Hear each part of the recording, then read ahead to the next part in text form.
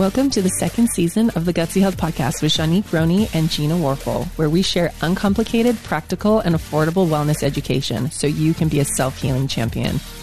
This episode is brought to you by the Gutsy Health Membership Program, a program that gives you inexpensive tools and resources to heal your mind, body, and soul. Visit our website at mygutsyhealth.com. Hey, you guys, welcome back to the Gutsy Health Podcast. I'm psyched. You guys, I am so psyched for this episode because I have Dr. Oliver on with me.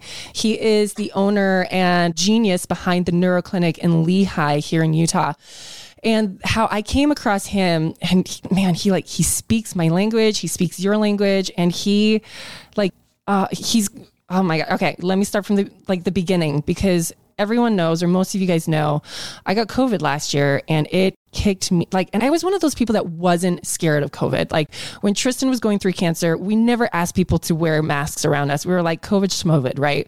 Like, I am not going to let fear rob my joy and rob my experience of my life. And so if you want to wear a mask, that's fine. But when I got COVID, so this was the belief system I was going into when I got COVID. And when I got COVID, it almost killed me. My oxygen got down to 83 and my doctor said I had to go to the hospital. And I was like, I would rather die at home than die in a hospital. That's literally what was going through my mind. And my children even asked me, Mom, are you going to die? And I didn't even know what to say at that point. I was like, but I'm not doing well. Fast forward to, that was November of 2021. Fast forward to March of 2022. It's this year. I'm working my buns off and I'm stressed as can be, trying to navigate life without my husband. And I get very, very ill, very ill. And it felt like, this is how I explained it to my doctor. I'm like, it feels like there is a virus in my brain and it's traveling down my spine on the side of my left. And all my glands are like these golf balls.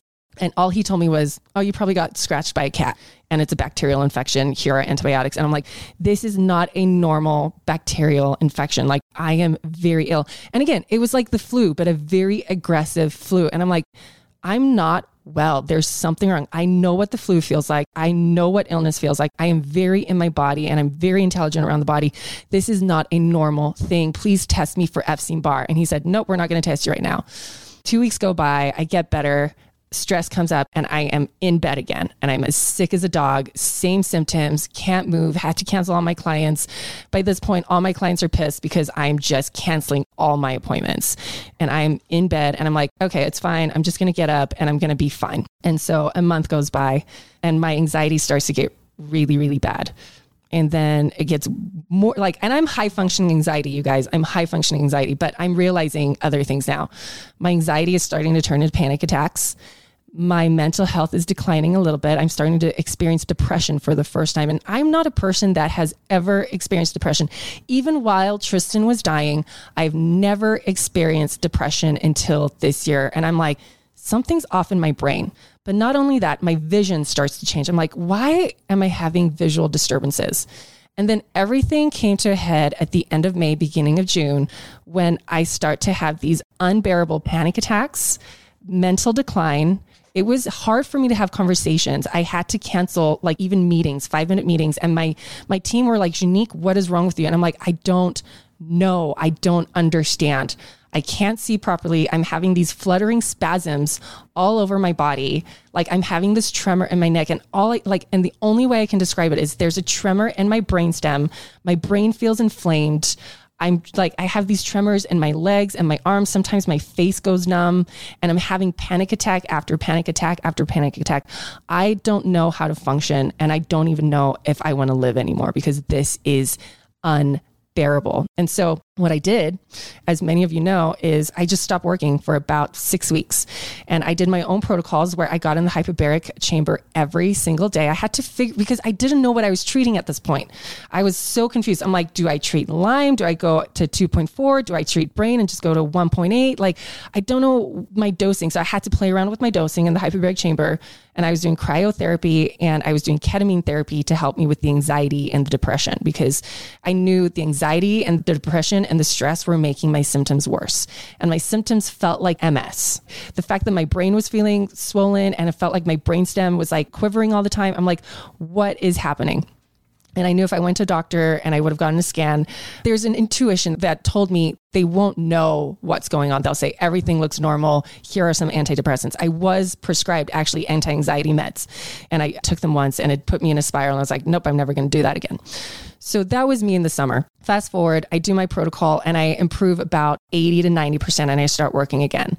But then I got another flare up, you guys, about 2 weeks ago. My stress was high. I just finished the digestion restoration workshop and my symptoms come back. And I was like, okay, I'm triggered. Things like I need definitive answers. Something's wrong with my nervous system. And so I was talking with a friend and she was like, you need to go to the neuroclinic and rule out a few things, rule out Parkinson's, rule out MS, like rule these things out. And that's when I walked into the neuroclinic, did some neurotesting, and I start to talk with Dr. Oliver. And this is the conversation we had. And then Dr. Oliver, I promise I want you to just take over the podcast and start educating people. But the story is very important. No worries. This story is very important because at this point, I know COVID. From my own research, I know that COVID is waking up dormant viruses in our bodies, right? Like Epstein-Barr. There's this HERV DNA sequencing thing that happens when we're getting COVID. It's waking up these viruses that we could have inherited even from our grandparents or our parents, right? And so Epstein-Barr is now mimicking all these autoimmune dysfunctions. And so that was my hypothesis. So I'm sitting in your office and I'm like, this is what I think is happening. And you're like, let's test it. And then yesterday, I'm in your office and you're like, I have your results back and you have Epstein-Barr antibodies through the roof in your body. And so that brings me massive, right? And so my hypothesis was not only completely correct, but a lot of people are suffering with this and they don't have the knowledge to unpack it. And so people are going from doctor to doctor to doctor. They're confused, they're scared, they're extremely symptomatic, and they are lost. And they need people like you to educate them on what is happening, that so many people are experiencing such a neurological decline in their bodies. Because here's the thing, when it comes to brain, if you don't have a brain that's working, nothing's working, right? The brain is the control center. It's the thermostat to the house. When you have brain dysfunction, you have dysfunction everywhere. And so, Dr. Oliver, finally, after 7 minutes, welcome to the podcast. Please tell us who you are and what is happening in our world right now post-COVID virus. Well, first of all, Janique, I just wanted to thank you for this opportunity. I love time. Anytime I get to spend just talking about what we're seeing in clinic, I'd love to take advantage of these opportunities. And I don't have a platform like yours. So to be able to be on here with you, this is great. This is a treat. And I guess I'll just preface with a little disclaimer. And I always joke with patients about this. That's why they call this practice, is because we're learning constantly. Yes. And we do have to practice as we work with clients one-on-one. And so I don't know everything about COVID, but I've been very invested in this over the last couple of years with everything that everybody's been through. And I really enjoy following very smart people like Robert Malone, Larry Pilevsky, Peter McCullough, Paul Thomas, Jim Meehan. Like, these are doctors that I get to listen to that have been working with patients on the front line and trying to figure out what the heck is going on with all this COVID stuff. And so what I told you yesterday, and I think I actually pulled it up on PubMed. For anyone that doesn't utilize PubMed, I would invite you to do it because it's a mesh database. Granted, it is run by the government, but they do have basically all access to abstracts and different articles. And I pulled up yesterday, COVID, and when you type in all caps, it kind of takes two topics and puts them together for you. Neurological dysfunction or neurological manifestations. There's over 5,000 articles that are accessible to learn more and more about this. And so I would say from my experience encountering patients, whether they were existing patients or new patients that have come to the clinic with these unexplainable issues, and when you take a history and kind of pinpoint, when did you have COVID? Or I would also add, maybe you had COVID, it wasn't so bad, you were kind of asymptomatic, nothing big came from it. And maybe you were one of the ones that went out and got the vaccine or a booster or something and had a really bad reaction to it. I would say in my experience from what I've seen over these last couple of years is that it could be either or a combination of both: a bad reaction to the vaccine, a bad reaction to the virus itself, or the combination of both. And what I started seeing was, and interestingly enough, especially in females, for some reason, and I don't know if there's anything to this, but increases in anxiety they've never had before, massive panic attacks like you're describing, where it's like you've never really experienced anything like that before. Right. Depression, insomnia. There's cases of psychosis even. I had one patient. It felt like psychosis. Yes. Like it feels like you're on the brink of psychosis. It's very scary. Yeah. So sorry, keep going though. Right. Mm-hmm. No, I was just going to say, I had this one patient that I worked with that lost all interest whatsoever in her husband, and in her mind started going into this place where there was levels of same-sex attraction she never had before, just wild stuff. And so I'm sitting here trying to figure this out. Like, hey, first of all, is there anything I can do to help? And I guess with a little background about what I do and my specialty here in the neuroclinic. So we, meaning my former business partner and I, founded this clinic in 2013. And we had done extensive postgraduate study in neurology. So for those of you who don't know, chiropractic neurology has its own taxonomy code, and it is a very unique niche within a specialty network within the field of chiropractic, just like you would see in medicine, where you can go see your cardiologist or your pulmonologist, right? So in the state of Utah, as it stands right now, there's only 3 of us that are board certified chiropractic neurologists. And so my elevator spiel for people that don't really know what that is or never heard about it, everything we do in my office is all based off of principles of neuroplasticity. So if you've ever read the book, The Brain That Changes Itself by Norman Doidge, that's essentially the concept. Is we know that using sensory systems, you can actually rewire functionality of a brain and optimize that function.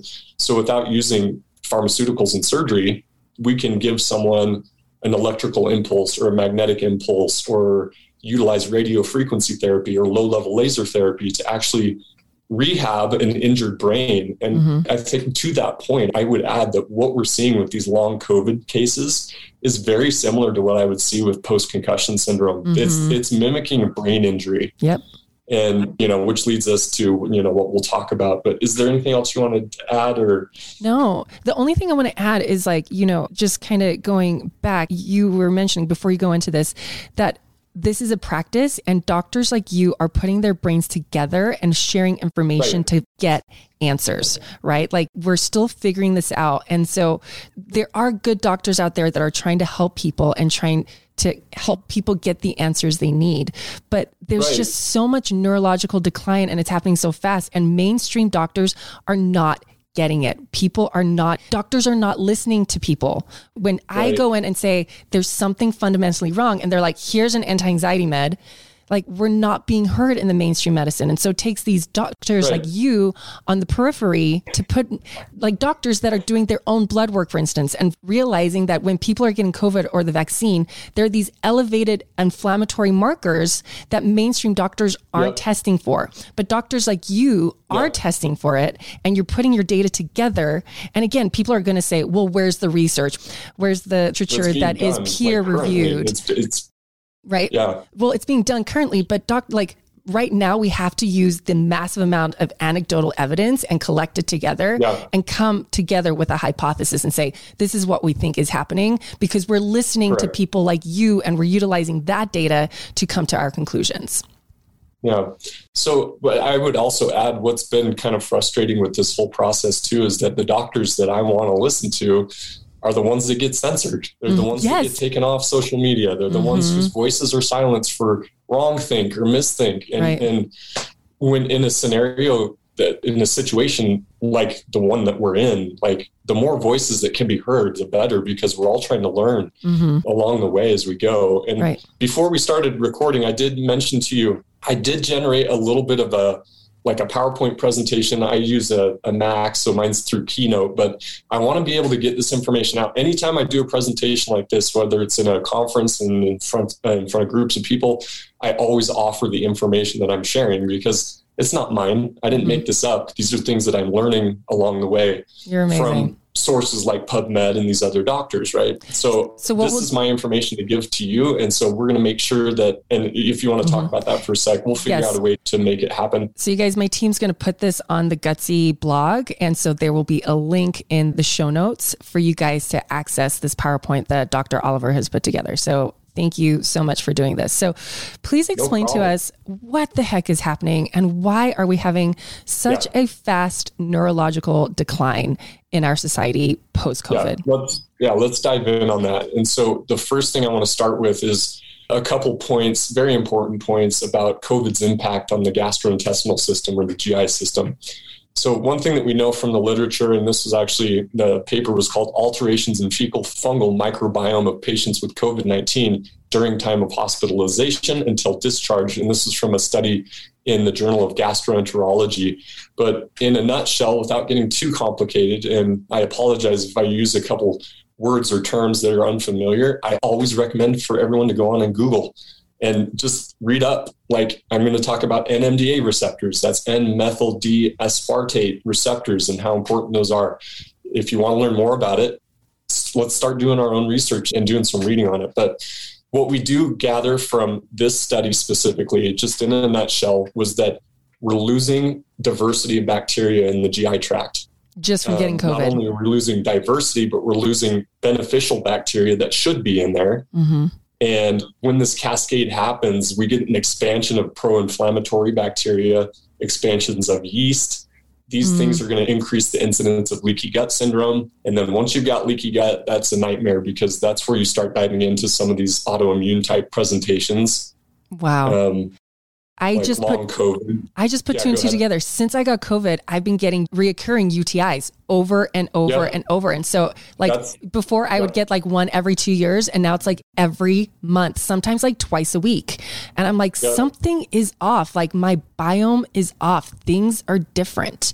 Like I didn't even put two and two together, but of course that's happening, right? Because your microbiome is like 70 to 80% your immune system. Your immune system from your microbiome from COVID is completely transformed. And when you transform the microbiome, you transform your immune system. That is making so much sense now. Holy 100%. Cow.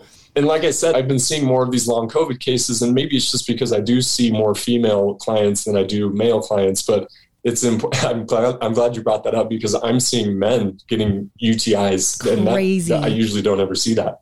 And it's you guys, more so in women than men. And any kind of orifice that has bacteria, it's just a mirror of your gut biome. So if you're getting chronic strep throat or chronic ear infections or chronic UTIs, like that's just a mirror of the dysbiosis that's happening in your gut. So that's why that's important to understand, because if there's a change in the amount of UTIs I'm getting, that means there's a change in my gut biome. And I knew that. And I just was like, I'm like, what is happening? Like the past year, I'm just like, things are not the same. Like, this is not my body. Is this stress? Is it this? Is it because I had to take antibiotics while I got COVID? But I've taken antibiotics before and I've never had this big of a shift in my microbiome. Like, what happened?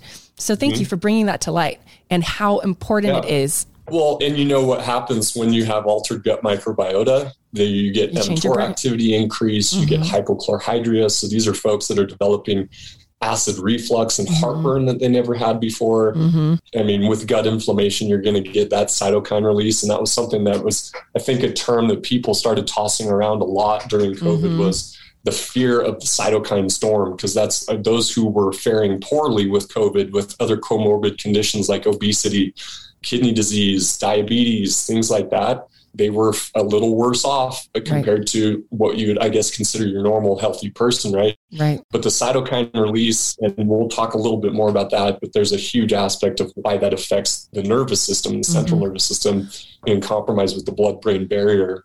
Yes, I was just going to say that, like, because if COVID is causing like leaky gut and inflammation, that's going to cause leaky brain, right? And that's going to wear and tear on that blood-brain barrier, allowing spike proteins to cross over and cause problems. Is that correct?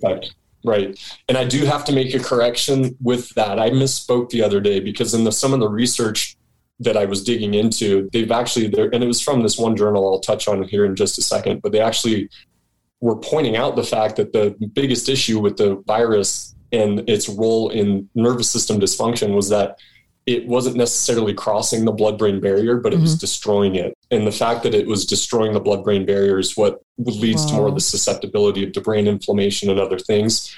And who knows, down the road in a couple of weeks, there might be another paper that identifies spike proteins in the brain itself. But we'll talk a little bit about that in a second. But you're going to love these slides when you get it. This picture that I have pulled up, it's the 5th slide. And it's a beautiful illustration of SARS-CoV-2 infection and breakdown in the gut barrier. So I'll just touch on some of these points real quick. So at point A. So it goes A, B, C, and then I think we get down to D, where finally we get into bacterial translocation, which is not good. So biological barrier alterations, we see a reduction in microbial diversity, overgrowth of pathogenic bacteria, which I already touched on, and increased intraluminal endotoxins. So the luminal lining of your blood vessels. That's why this has such a heavy association with like a blood disease, where you're seeing people developing these clots, whether again, it's post-COVID or even the vaccine issues that people are having with these clotting factors and, the myocarditis and the heart disease and stuff like that. So what's actually happening is the mechanical barriers in the bloodstream or the blood vessels themselves are being altered. So where you should have nice tight junctions through like zonulin and oculin, these things get blown up and it's destroying the tight junctions and creating leakier junctions. That's great. And then once that happens, So sorry, go ahead. You were mentioning yesterday that, and actually my nurse practitioner mentioned this too. You both did, or maybe you didn't. Maybe it was just her. But the Florida Surgeon General, they did their own research, right? And he was saying that men between yesterday. Can you tell listeners about that and like the heart implications, right? Every once in a while when you find I actually found out about the Surgeon General because one of my favorite podcasts that I like listening to is Timcast IRL. I don't know if anyone follows Tim Pool, but he has these fascinating guests on, and the Surgeon General a couple of weeks ago was actually a guest on his show. Oh, cool. And it's a long form conversation. I listened to their conversation for about 2 hours. I was really impressed with this guy. And then a couple of days ago, he comes out in a presser and he's standing up warning the people of Florida, age, I believe if I have the numbers right, it's either age 18 to 36 or 19 to 36, specifically males, not to get the booster of the vaccine because they were finding an 86% increase in heart-related issues. And so as a Surgeon General coming out to warn the public, he's a good doctor who's doing his research and figuring out, finding answers. So refreshing to hear him come out and say that. Meanwhile, the CDC is trying to slap these vaccines and boosters on the pediatric schedule. It's mind-blowing. Right. And so this is what's happening. This is why there's that increase in heart problems, is because of all this damage in the blood vessels and all this increased inflammation that's causing all this clotting. Absolutely. That's wild. So specific to the inflammation, once the immune system's compromised and you have these barrier alterations and your gut's messed up, your blood vessels are compromised, it activates macrophages. So we understand from an immunological support or standpoint that macrophages, there's a time and place for them. You don't want them running abundantly throughout your body nonstop without any break. And that's really where this kind of does, in a way, get pushed into a category that I would consider autoimmune type in presentation. Explain to people what macrophages are and why don't you want an abundance of them? What are they doing? Yeah. So for example, they're like the garbage collectors. So when there's debris and there's just funky stuff going on and your system's a mess, the macrophages will actually come in like collectors and gather up the debris so that basically your body can get rid of it. But just think about that over long periods of time. That's why oftentimes when you do blood work with the patient, if you see white blood cell counts that are tanked, like we're talking below like 4, 3, 2%. Ideally, we like seeing those between about 5 and 8. When you get on the low end, that is a clear-cut sign that there's a sign of that there's chronic infection going on. And you don't want that. I guess the analogy that we would say is like, all right, we're going to battle and you send the army or the military forces out there, and there's only a certain amount that you're going to be able to utilize. And so over time, if you have this constant cascade, because where there's inflammatory, or let me say this, immune responses creates inflammation. And so chronic inflammation over time is just not good, because that's what creates the, further gut dysfunction and some of the brain stuff that we'll talk about. Well, and I want to, so I don't know if that answered your question. Yes, it did. But I want to let listeners know, because when I look at labs, so on doctor's labs, when you go to your doctor, if your numbers are between like 2 and 10, you're normal. So what Dr. Oliver was saying, between 5 and 8 is normal. When I look at labs, and I've looked at a lot. We consider functional, like our functional ranges. Yes. When I look at people, the majority of people are between like 2 and 4. And so just barely under that functional range. So the majority of people are dealing with chronic bacterial or viral infections, and it's wearing and tearing on their immune system. And that's what leads to burnout, and that what leads to more serious dysfunction and dis-ease down the line. And so you want optimal white blood, but you want those white blood cells to be between 5 and 8. And I rarely see that. Rarely. Yeah. So how about you? Is that true with you? Same. Yeah. I mean, every once in a while, I'll catch someone in an acute stage of an infection. Right. White blood cells will be more like 9, 10, 11. That's appropriate. That's actually a normal presentation. Right. But left on too long, you start losing the military members, and then you're in trouble. Right. These things become chronic and centralized. Right. So let's talk about the brain, because that's my specialty. Yeah. So how COVID-19 affects the brain. Again, you guys are going to love this slide. It's a really awesome illustration. So starting at the first point, SARS-CoV-2 enters into brain capillary endothelial cells. So that's actually where the first point of access is doing its thing, is the virus will actually come into the vasculature and start messing around with the capillaries that are brain-based. And then once that starts, that's really where the cytokine storm issue comes. So now cytokines, so you're going to look in, if you want to search a term, interleukin. So interleukin 1 beta, interleukin 10, we have interleukin 6. These are inflammatory markers, right? Like these are inflammatory chemicals. Inflammatory markers. Yep. And so, that's what creates that cytokine storm. And another one that's really big is tumor necrosis factor alpha. So once that gets going, the local microglial activation fires up. Now, microglial cells, so we talk about macrophages going in and kind of acting like the trash collectors. Microglial cells, so when you hear that word glial, just think brain. They're the immune system cells inside the brain itself. Now, when glial cells activate, they kind of kick up like cell towers, and they're also trying to do the same thing. They're signaling for phagocytes and macrophages to come into the brain to fix an inflammatory cascade. And when that happens, you're going to get increases in glutamate, which is an excitatory neurotransmitter. So when you're stepping back, looking at big picture, and it's like, I wonder why people are developing like this just out of the ordinary anxiety. Well, it's because you have these chemicals are being fired up to basically create an experience that you've never had before in your brain. Yep. And you also get upregulation of NMDA receptors. So that's the N-methyl D-aspartate receptors that I had made mention of. Just dive in and start studying that topic. I guarantee you're going to find it fascinating. Very cool. And when these processes are happening, you start getting a depletion of specific neurotransmitters like serotonin, dopamine, norepinephrine. All of these chemicals start to suffer in this process of immune activation that's in the central nervous system. So you're getting heightened anxiety, and then the depression of all those happy neurotransmitters, which will then like plummet you into depression. So that's why people are bouncing back and forth and back and forth. It's just, and they're like, my brain is not my own. Like something is different, right? With this, so when people are having this inflammatory cascade happening in like the vasculature of their brain, would they be suffering from like headaches and migraines? What are some other symptoms that people can be experiencing? Yeah. So one of the most basic symptoms that people deal with when there's an inflammatory process occurring in the brain is just brain fog. So just feeling like your head's in a cloud, just feeling off. Like, and people complain about that all the time. I would imagine it would be like waking up in the morning with a massive hangover, something like that. And like COVID brain fog is so different from normal brain fog, you guys. It's like you can't even form sentences.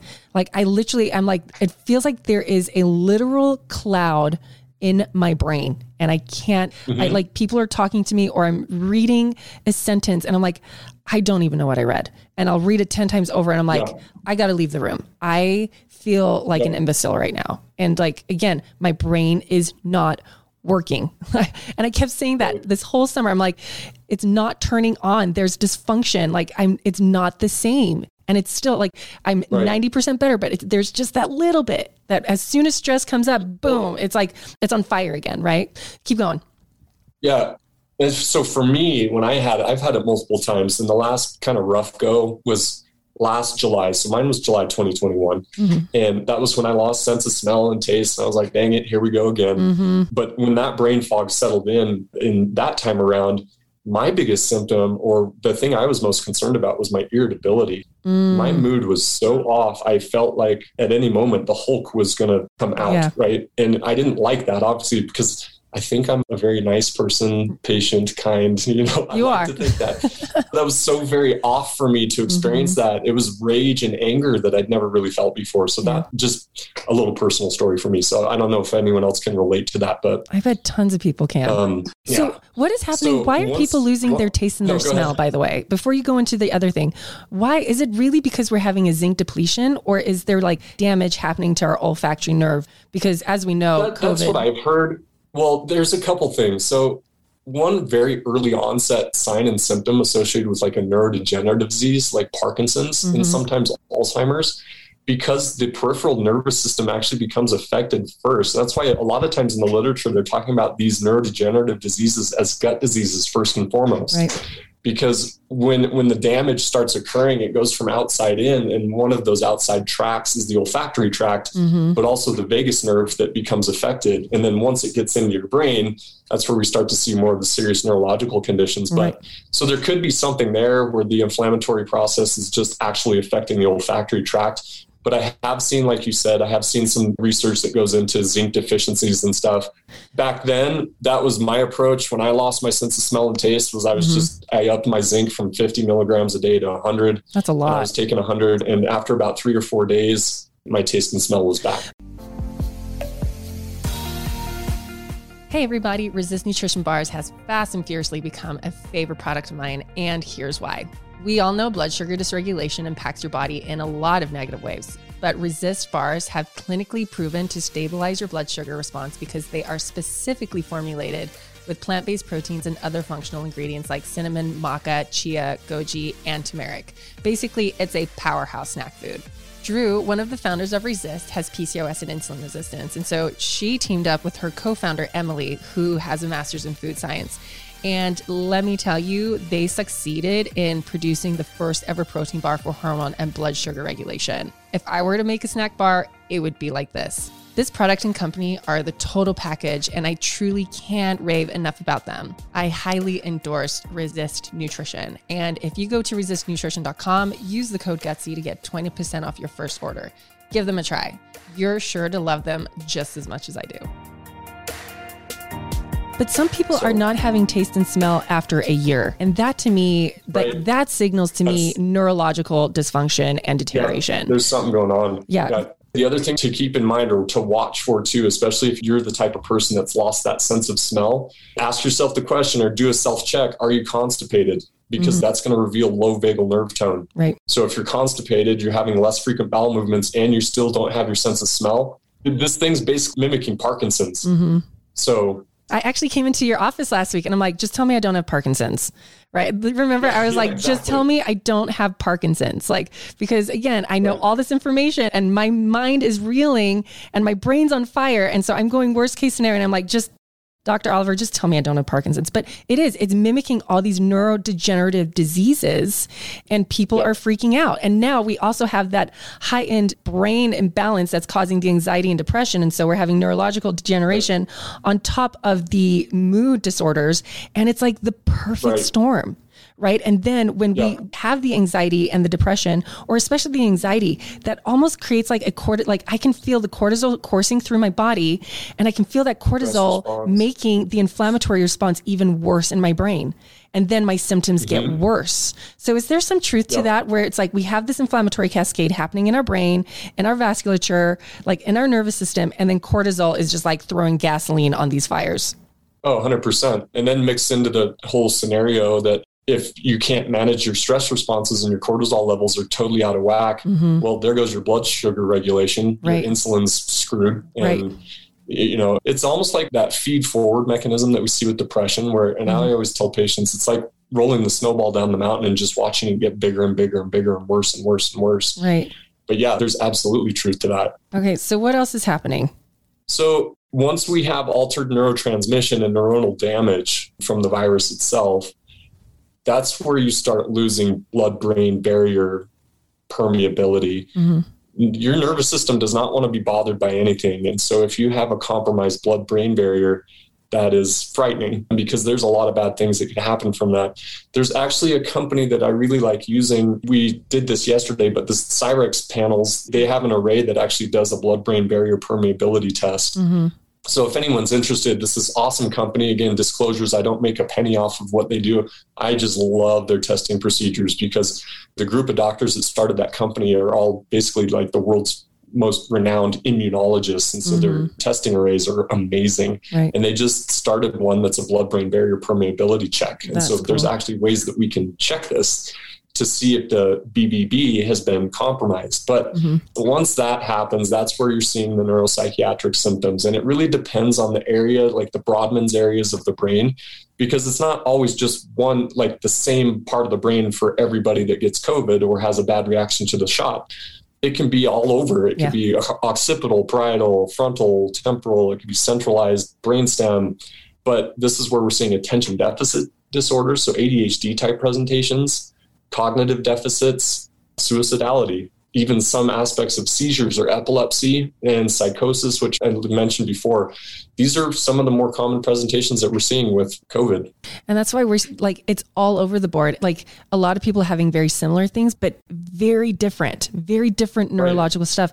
And I think the mainstream medical model is a little overwhelmed by that because like they can't put all these people in the same box, right? It's way too complex. Yeah. It's way, when it comes for one person, it could be renal failure. For another person, it could be lung failure. You know, you name it. Like, it's all over the place. For other people, it's a little confusing. For other people, it's like chronic fatigue syndrome, right? And doctors don't know what to do with that, but we know it's a brain issue. Like there is brain dysfunction with people that have chronic fatigue syndrome. And so when it comes to the brain is so complex and it's so different for everyone. And so tell us a little bit more about so we know that the inflammatory cascade that's happening with COVID, tell us about Epstein-Barr and the correlation between COVID and like waking up other viruses in the body and how that's affecting people now. Yeah, so I need to learn more about this too, just because it is somewhat of a fresh topic. And I guess I could share, and I don't have any embarrassment when I say I don't know. When someone asks me a question I don't know the answer to, my ego's not too big to be able to say I don't know. So we are learning more and more about this. But here's my thought processes with regard to what you just asked. When you have an insult to the system and your immune system flag, and you start basically presenting like you have an autoimmune condition and touching on just like what you talked about before with your body's now becoming more unable to regulate cortisol levels, your stress response is out of whack. When that happens, anytime there's latent, I guess the perfect example I could give would be varicella zoster. This is your classic chicken pox. I remember I had it when I was 6. I've never had a bout of shingles before, but that's exactly what shingles is. It's a manifestation of a dormant virus that sits in a part of your spine that's actually called the dorsal nerve root ganglion. And so when someone's under inordinate amounts of stress that has had an exposure to varicella zoster previously, it can remanifest. And so under stressful situations like this, I would like to find a little more hard, concrete data to better answer your question. But things like mononucleosis or Epstein-Barr virus or old viral infections. I mean, you see like the herpetic stuff that people get around their face. Like when do cold sores come out and present themselves? When you're stressed. Usually under high stress situations, right? And so these stress responses are basically promoting or prompting these old viral presentations to like show back up again and have a party inside your body. And it's not good. Yeah. So in my case specifically, because we're seeing Epstein-Barr, I have the history of COVID. Right. What's causing I'm presenting symptoms like MS, right? What's causing it? Correct. Is Epstein-Barr mimicking MS? Does Epstein-Barr provoke an autoimmune disease that is MS? Yeah. There's been a couple of cases that I've worked on over the years, even pre-COVID, of patients that have had latent Epstein-Barr presentations kind of start showing themselves. And these are after, 14, 15, 16 years after initial exposure, because the virus does in and of itself. And there is actually decent literature behind this that you could find on PubMed too. Right. So like, for example, if you typed in Epstein-Barr virus and multiple sclerosis, you'll see articles that pop up that talk about basically an overlap there, as if like it's as if Epstein-Barr is mimicking MS. And now from an autoimmune perspective, we know that MS is a demyelinating disease, which basically just means the fatty sheath covering around your neurons, which allows for speedy transmission of signal, it starts to wither away. And that's because the immune system's attacking its own brain. And when that process happens, well, that's where we start getting visual disturbance, muscle weakness. You just feel exhausted by the end of the day. And Epstein-Barr is actually mimicking that. And so in cases like yours, which I'm hopefully we figure out this sooner than later, because I don't want this to become a point of like, you are dealing with symptoms of MS. I think we caught it fast enough. We can do something about it. But yeah, they're mimicking each other. I guess that's a short way I could answer your question. Yeah. And so for people that are dealing with post-COVID syndrome and they're dealing with neurological issues, visual issues, anxiety, depression, can they be helped? And if so, what do you recommend? Yes, it does go into the point that we had talked about as far as this being practice. I have access to some really cool pieces of equipment that we're able to use, like, and so do you, your hyperbaric oxygen chamber therapy. That's to be able to utilize oxygen like medication is pretty phenomenal. And that's one thing that we know that COVID does as well. And it's specifically, like you said, in your case, when your numbers were, you said it got as low as 83, right? Your oxygen sat levels. Oh yeah, it was 83. Right. Anything sub 88, most doctors are going to be prescribing like cannulized oxygen therapy for stuff like that. So being able to use hyperbaric oxygen chamber therapy, transcranial low-level laser therapy, because that promotes mitochondrial health. You've got to have good, healthy mitochondria if you want to be just healthy in general. And so this, again, these are pointing to mechanisms that would promote mitochondrial disease, which is almost exactly like what MS is as well. It's a mitochondrial disease. And so can they be helped? Yes, I'd say, but again, anecdotally, these are just from my experience in patients that have been diagnosed with long COVID, overcome the anxiety, overcome the depression, have the brain fog lift, the cognitive abilities start to come back, sleeping better. I mean, it's a matter of attempting or trying to utilize our tools that we have access to and monitoring results and change over time. But for the most part, I would say yes, almost every case that I've worked on up until this point of long COVID has responded very well to treatment. And like, here's the thing. We know that there is brain inflammation. We know that in certain cases, like to me, it felt like my brain was declining. Like it felt like there was physical destruction and chemical imbalance, right? And so we know if there's physical destruction, there are therapies that can help repair that. We've seen that with research. We see that with hyperbaric. We see that, and I'm going to put a plug in again. People know I just love ketamine therapy. Like when you do ketamine, it releases BDNF, brain-derived neurotrophic factor, that literally can go in and help heal the brain again, heal up those neurotransmitters, right? The therapies at your cold laser, right? That helps with mitochondria to produce more ATP. When we're producing more ATP, we have more cellular restoration again. Like there are therapies that can go in and help the brain aggressively heal, right? Because you've had this aggressive neurological decline. Like I don't want people to feel like there is no hope. There is hope. I think, like, again, you know, I remember driving down the canyon from my house one day and I was literally crying because I was on the phone with Gina, and everyone knows Gina. She's my co-host. Like, and I was telling her, Gina, I was so anxious and so depressed. I thought I was dying. And I was literally telling her, if I die, my kids will have this huge inheritance. Please raise my children. Like that was literally the conversation I was having. And then I remember having another thought of like, when I find the answers, like the thought I had was like, I'm so grateful this is happening to me because I'm going to find these answers and then I'm going to share them with people, because there's not a lot out there right now. Like there's not a lot. So I'm so grateful this happened. And I'm so grateful I was my worst case of this, because I was able to find aggressive healing techniques to help my brain. So I was a completely different and 100% functioning person within 6 weeks. You know what I mean? And so I know these things work, but the reason why I love people like you, because you're helping me piece together that last 10 to 20%, right? Because I know hyperbaric can help heal up the brain. Like there's so much literature with hyperbaric and Alzheimer's, hyperbaric and MS, hyperbaric and Parkinson's. Like there's so much research with hyperbaric therapy, oxygen therapy to help heal up the brain. But that's a physical like healing. There's chemical imbalances too. There's neurological toning that has to happen. And that's where I found you. You're helping me with like retraining certain parts of my brain, stimulating, like pinpointing very specific parts of my brain to help retrain it. Right. And so that's when it comes to like toning the brain and retraining the brain and helping with the chemistry there. Because I've noticed with the therapies, every time I come in, like I sleep better every time I do that. Like for me, sleep is important. And I keep waking up at like 3:30 with anxiety. Like I can feel the cortisol. But when I do treatments with you, like I sleep until 6:30.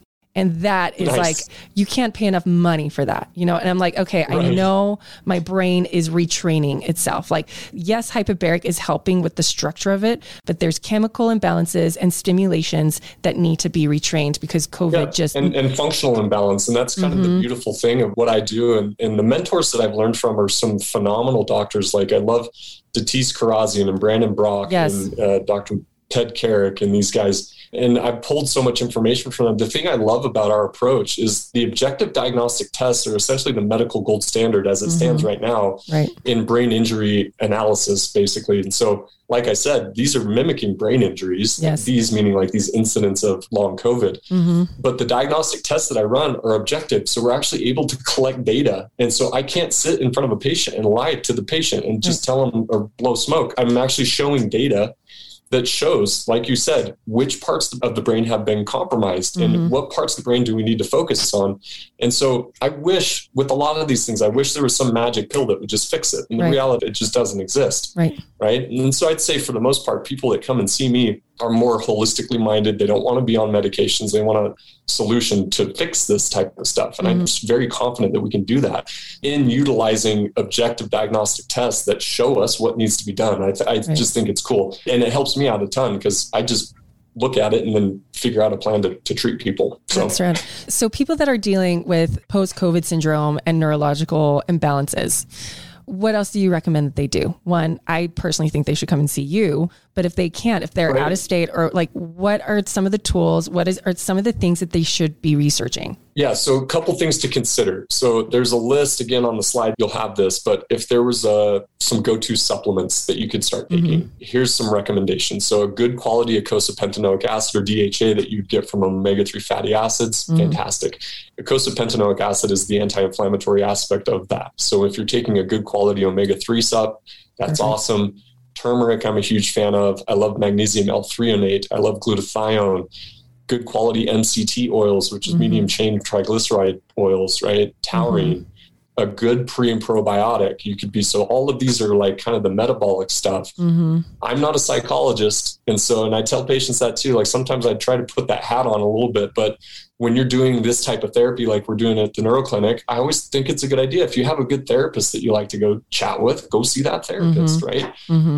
So being able to co-manage these cases, because I can't do everything. There's a lot that I can do, but I can't do everything. So doing these nutritional interventions and going to see a therapist that you really vibe with, I mean, all of that's really good. I mean, aside from that, I'd have to think about that a little bit more. Like what else could they be doing? I mean, even for example, those patients that are anxious and you want to maybe increase vagal nerve tone, this is something that we've talked about is gargling or doing ohms, using the muscles in the back of your throat to stimulate vagal nerve tone. That could be really helpful. And that's very simple and easy to do. Even coffee enemas. Like coffee enemas help to strengthen, and I think this is why when people that do coffee enemas, it's so addicting because it's actually so calming. People feel so good when they do coffee enemas. Huge. And that's because it is retraining that vagus nerve. It's like retraining it.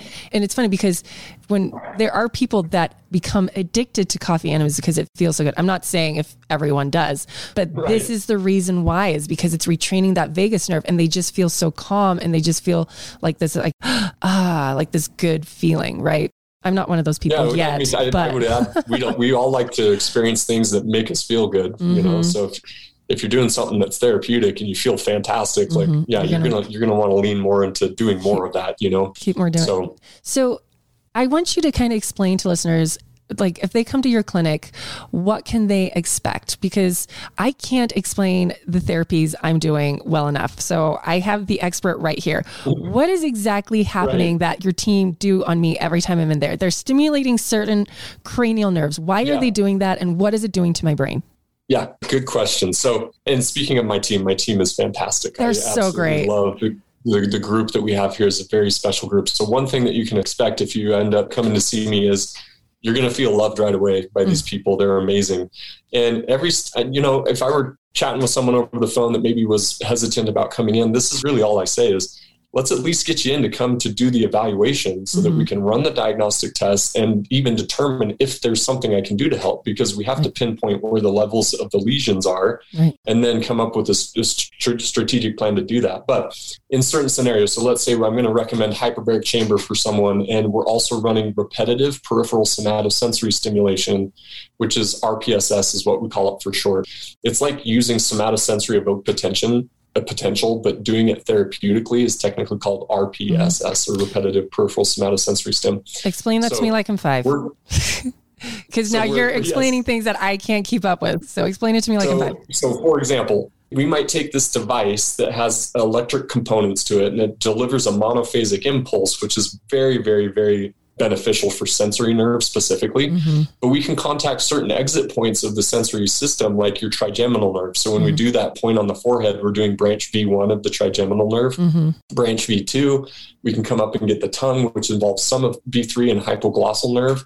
We can do vagal nerve stimulation.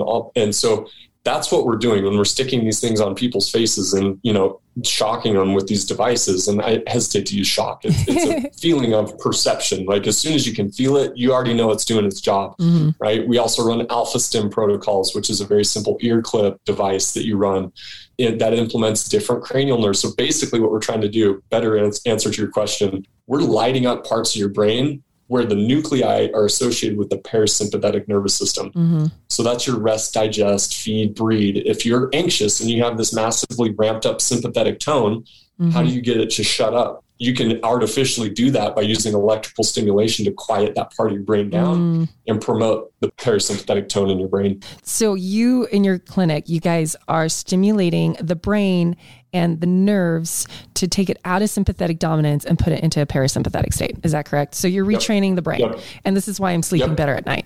Yes. And so is COVID putting people, because of all this inflammation, and I just answered my own question, and because people are becoming anxious and depressed, like COVID is putting people in even a more high-end sympathetic state. Is that correct? 100%. Where now they have infection, now they have inflammation, now they have this heightened response. I just feel like COVID changed the way my brain responds to stress now. Like I said, as soon as cortisol goes up, it's like all my systems shut down. Right. Whereas before I had there are people that are like, I'm sensitive to supplements. I'm sensitive to this. I was never a sensitive person, and I am now. I'm now sensitive. And I'm like, my brain did that. Inflammation in my brain made me sensitive. And so is it because COVID is putting us in this even more heightened sympathetic dominant state? And now we have inflammation, and now we have deterioration. And now it's just this big, terrible, like symphony of inflammation. I would agree with that. From what I've seen in the literature, I would say that you hit the nail on the head. And there's probably a lot more we're going to learn in the future. But as it stands right now, that's pretty much it in my estimation. Everything that you just described right there. So that leads me to one of my final things, because I don't know long-term, 5 years down the line, 10 years down the line, what this means. And I can, again, because I've been talking about my own story, I've been one of the worst cases I've ever come across, right? And I've met other people that have been as bad as me. And I just know with my clinical training, what I know of the body, inflammation like this prolonged over years is going to equal badness. It's not going to look good for us. We don't have the research yet. We don't have anything that can help us predict that long-term COVID and inflammation in the brain is going to lead to more cases of Parkinson's and MS and neurological decline. But that is where I hypothesize that left untreated, us all walking around with brain inflammation is going to lead to a lot of neurological diseases. Would you agree with that? I agree. Down the line, and just what we're seeing with, again, whether it's from natural exposure to the virus or the vaccine injury, I'm not excited per se to see what's actually going to happen upcoming because of the literature that points to what is occurring with these compromised immune systems and stuff. So come 5-10 years from now, and maybe not even that long, within the next year or two, my estimation is that we're going to see a massive spike in heart-related instances. And you're already seeing it happen. I mean, when in our history have we seen healthy, high school athletes dropping dead, or professional soccer players just dropping dead on the pitch? I mean, it's happening. And so I wouldn't put it past, like you said, for us to start seeing massive spikes in MS, Parkinson's, these neurodegenerative diseases, because inflammation for prolonged periods of time will destroy the brain. Right. There's been studies done where even chronic pain syndromes, if the somatosensory cortex is being lit up by, let's say, for example, chronic regional pain syndrome in the right ankle, well, guess what the cortex is going to do? It wants to absolutely ignore the signaling. It doesn't want to deal with it anymore. So you actually start getting brain atrophy. Your brain literally starts to shrink just to get away from the pain. Yeah. And if you're looking at scenarios like that, I mean, look out, you're going to have 30, 40-year-old people walking around with dementia and stuff like that. It's not good. I'm actually really scared for that. And here's another thing that, again, I was talking about this with my mom this morning, and I'm like, I'm really nervous for people because this is a structural brain imbalance and a chemical brain imbalance caused not because of decreased serotonin, but because of like structural decay. And a bunch of people are going to be put on anti-anxiety meds, antidepressive meds, and it's not going to help them because that is not the problem. And so doctors are going to give drugs to people that it's not going to help them. And they're just going to feel more lost and probably create more dysfunction. So I think my warning, and I don't like giving warnings to people, but like, this is something that I see. One, people are not getting answers. And so I hope this podcast gives people answers. But if you are one of those people or one of your loved ones is someone suffering with neurological inflammation and decline, you need to jump on this fast, right? Because the brain is not something you want to mess with. This is not something you want to ride the wave out with. Like it doesn't, maybe you can heal like at a natural pace, maybe in a year. I don't have enough data to say, hey, this just goes away in a year or two. I don't know that, but I do know the brain is extremely sensitive. The brain is extremely, that's why we have that blood-brain barrier, because nothing is supposed to get in. Nothing. And now we're having all this dysfunction and all of these things getting in, creating dysfunction. And so I guess my little soft warning is get on top of it now. Heal it now. Don't wait, because like it could just keep getting worse and worse. And you could get to a point where there is no turning back, or now you can't help it, but there is enough sustained damage that you can't undo it. Would you agree with that warning? Or am I being a little bit too cautious? The severity of the damage that's being done is, these are things that you don't just, self-limiting diseases. Someone that gets their first concussion, for example, 2 weeks go by, you might feel like you're back to 100%. If you stay away from the screens and you rest and let your brain heal, self-limiting conditions like that are what they are. You can heal on your own. The severity of this damage that's being done with this mechanism and what we understand with the research, it just seems like I would agree with your warning. These are things that aren't just going to fix themselves on their own if you just wait it out. So being proactive and productive about taking care of yourself and your body, and especially your brain, is paramount. Don't wait to do something about this, especially if you had COVID and you're symptomatic after, again, I hate to compare everything to concussion, but if you're symptomatic after like a second or a third week and you're still experiencing symptoms, you've now been thrust into post-concussion syndrome. And these are things that can last. If they linger up to about 2 years, which some of the literature is talking about, the symptoms can become permanent. Yeah. And so you got to start asking yourself the question, do you want to live like this the rest of your life, or do you want to do something about it? Right. I'm actually so glad you brought that up, because even as I was in the summer, just so sick, I even researched concussion syndrome. And I was reading a paper where I was like, could PTSD create concussion syndrome? I'm like, am I just so stressed and so anxious? And there was a paper that said the cytokine, like the increase in cytokines from cortisol, actually damages the dendritic cells in your brain, which then start to mimic concussion syndrome. So I'm like, was it my PTSD that was causing this? Was it like COVID that was causing this? Was it COVID causing this? And then I was getting cortisol spikes and cytokine storms. And now my brain's just all concussion-y, it's the whole thing, right? It's like, there's just this new recipe of brain disaster. And oftentimes it's not just one thing. It's like COVID opened the floodgates for a myriad of possibilities of destruction in the brain. And now people are becoming symptomatic of that. And so, well, yeah, just and take note of what happens with the gut-brain axis. When one system is damaged, the other one will suffer. And that's why I always warn patients that do have a head injury. You can experience concussion type symptoms even without hitting your head, because when you damage the brain, that also creates leaky gut. Now, what we've talked about with the COVID stuff is how it affects gut and then eventually affects blood-brain barrier. It's essentially the same thing. It's the same. And so, and so I oftentimes I'm warning my patients that they may develop food sensitivities that they never had before. And just stuff like that. It has to be addressed. Something I'm seeing in people is that they're nauseous a lot. And again, this is just neurological dysfunction. It's vagal tone issues. It's the nervous system. It's the brain, right? Like, so I'm seeing patients presenting with eating disorders. So like this long COVID issues have had a role in anorexia and bulimic cases that I'm seeing, because there's a handful of patients, like you said, they're just nauseous all the time. They can't eat anything. And if they do, they throw it right up. And then you start getting into body dysmorphia and all this crazy stuff. I came across someone who's 16-year-old post-COVID, severe depression, like suicidal ideation, and like he's smoking weed every day just to function. And like, that is sad, because that on a young brain, that often won't lead to proper neurological development. And so again, that's you guys, where I worry about looking in, just one quick point on that, looking into the literature, especially in adolescent males, that's a case that's primed for schizophrenia development. That's insane. Unfortunately. So you guys, there is hope. There is healing. Dr. Oliver, how can people get a hold of you? Where can they get more information? If they want to become a patient, how do they get in contact? Yeah, thank you. The best thing to do would maybe just spend a little time on our website. It's theneuroclinic.org. So theneuroclinic.org. That'll take you right to our website. And there you can find all of our contact information, but some very simple, basic explanations on the therapy that we do.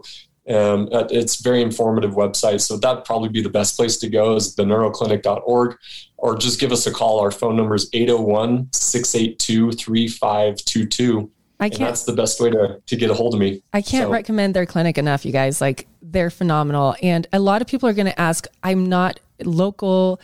How can I find a clinic like yours near me? Do you know of resources and people? Yeah. So oftentimes people do travel from all over the place. I always joke that the longest or the farthest anyone's ever come to visit me is from Bolivia. I saw amazing. 2 autism cases from Bolivia. So they come, when that happens, we set it up. So we're running more of like an intensive type protocol where it's like a daily visits. And so a lot of people don't want to travel, though. If you're looking for someone in your area, there's a governing board. That's the American Chiropractic Neurology Board. And so look up acnb.org.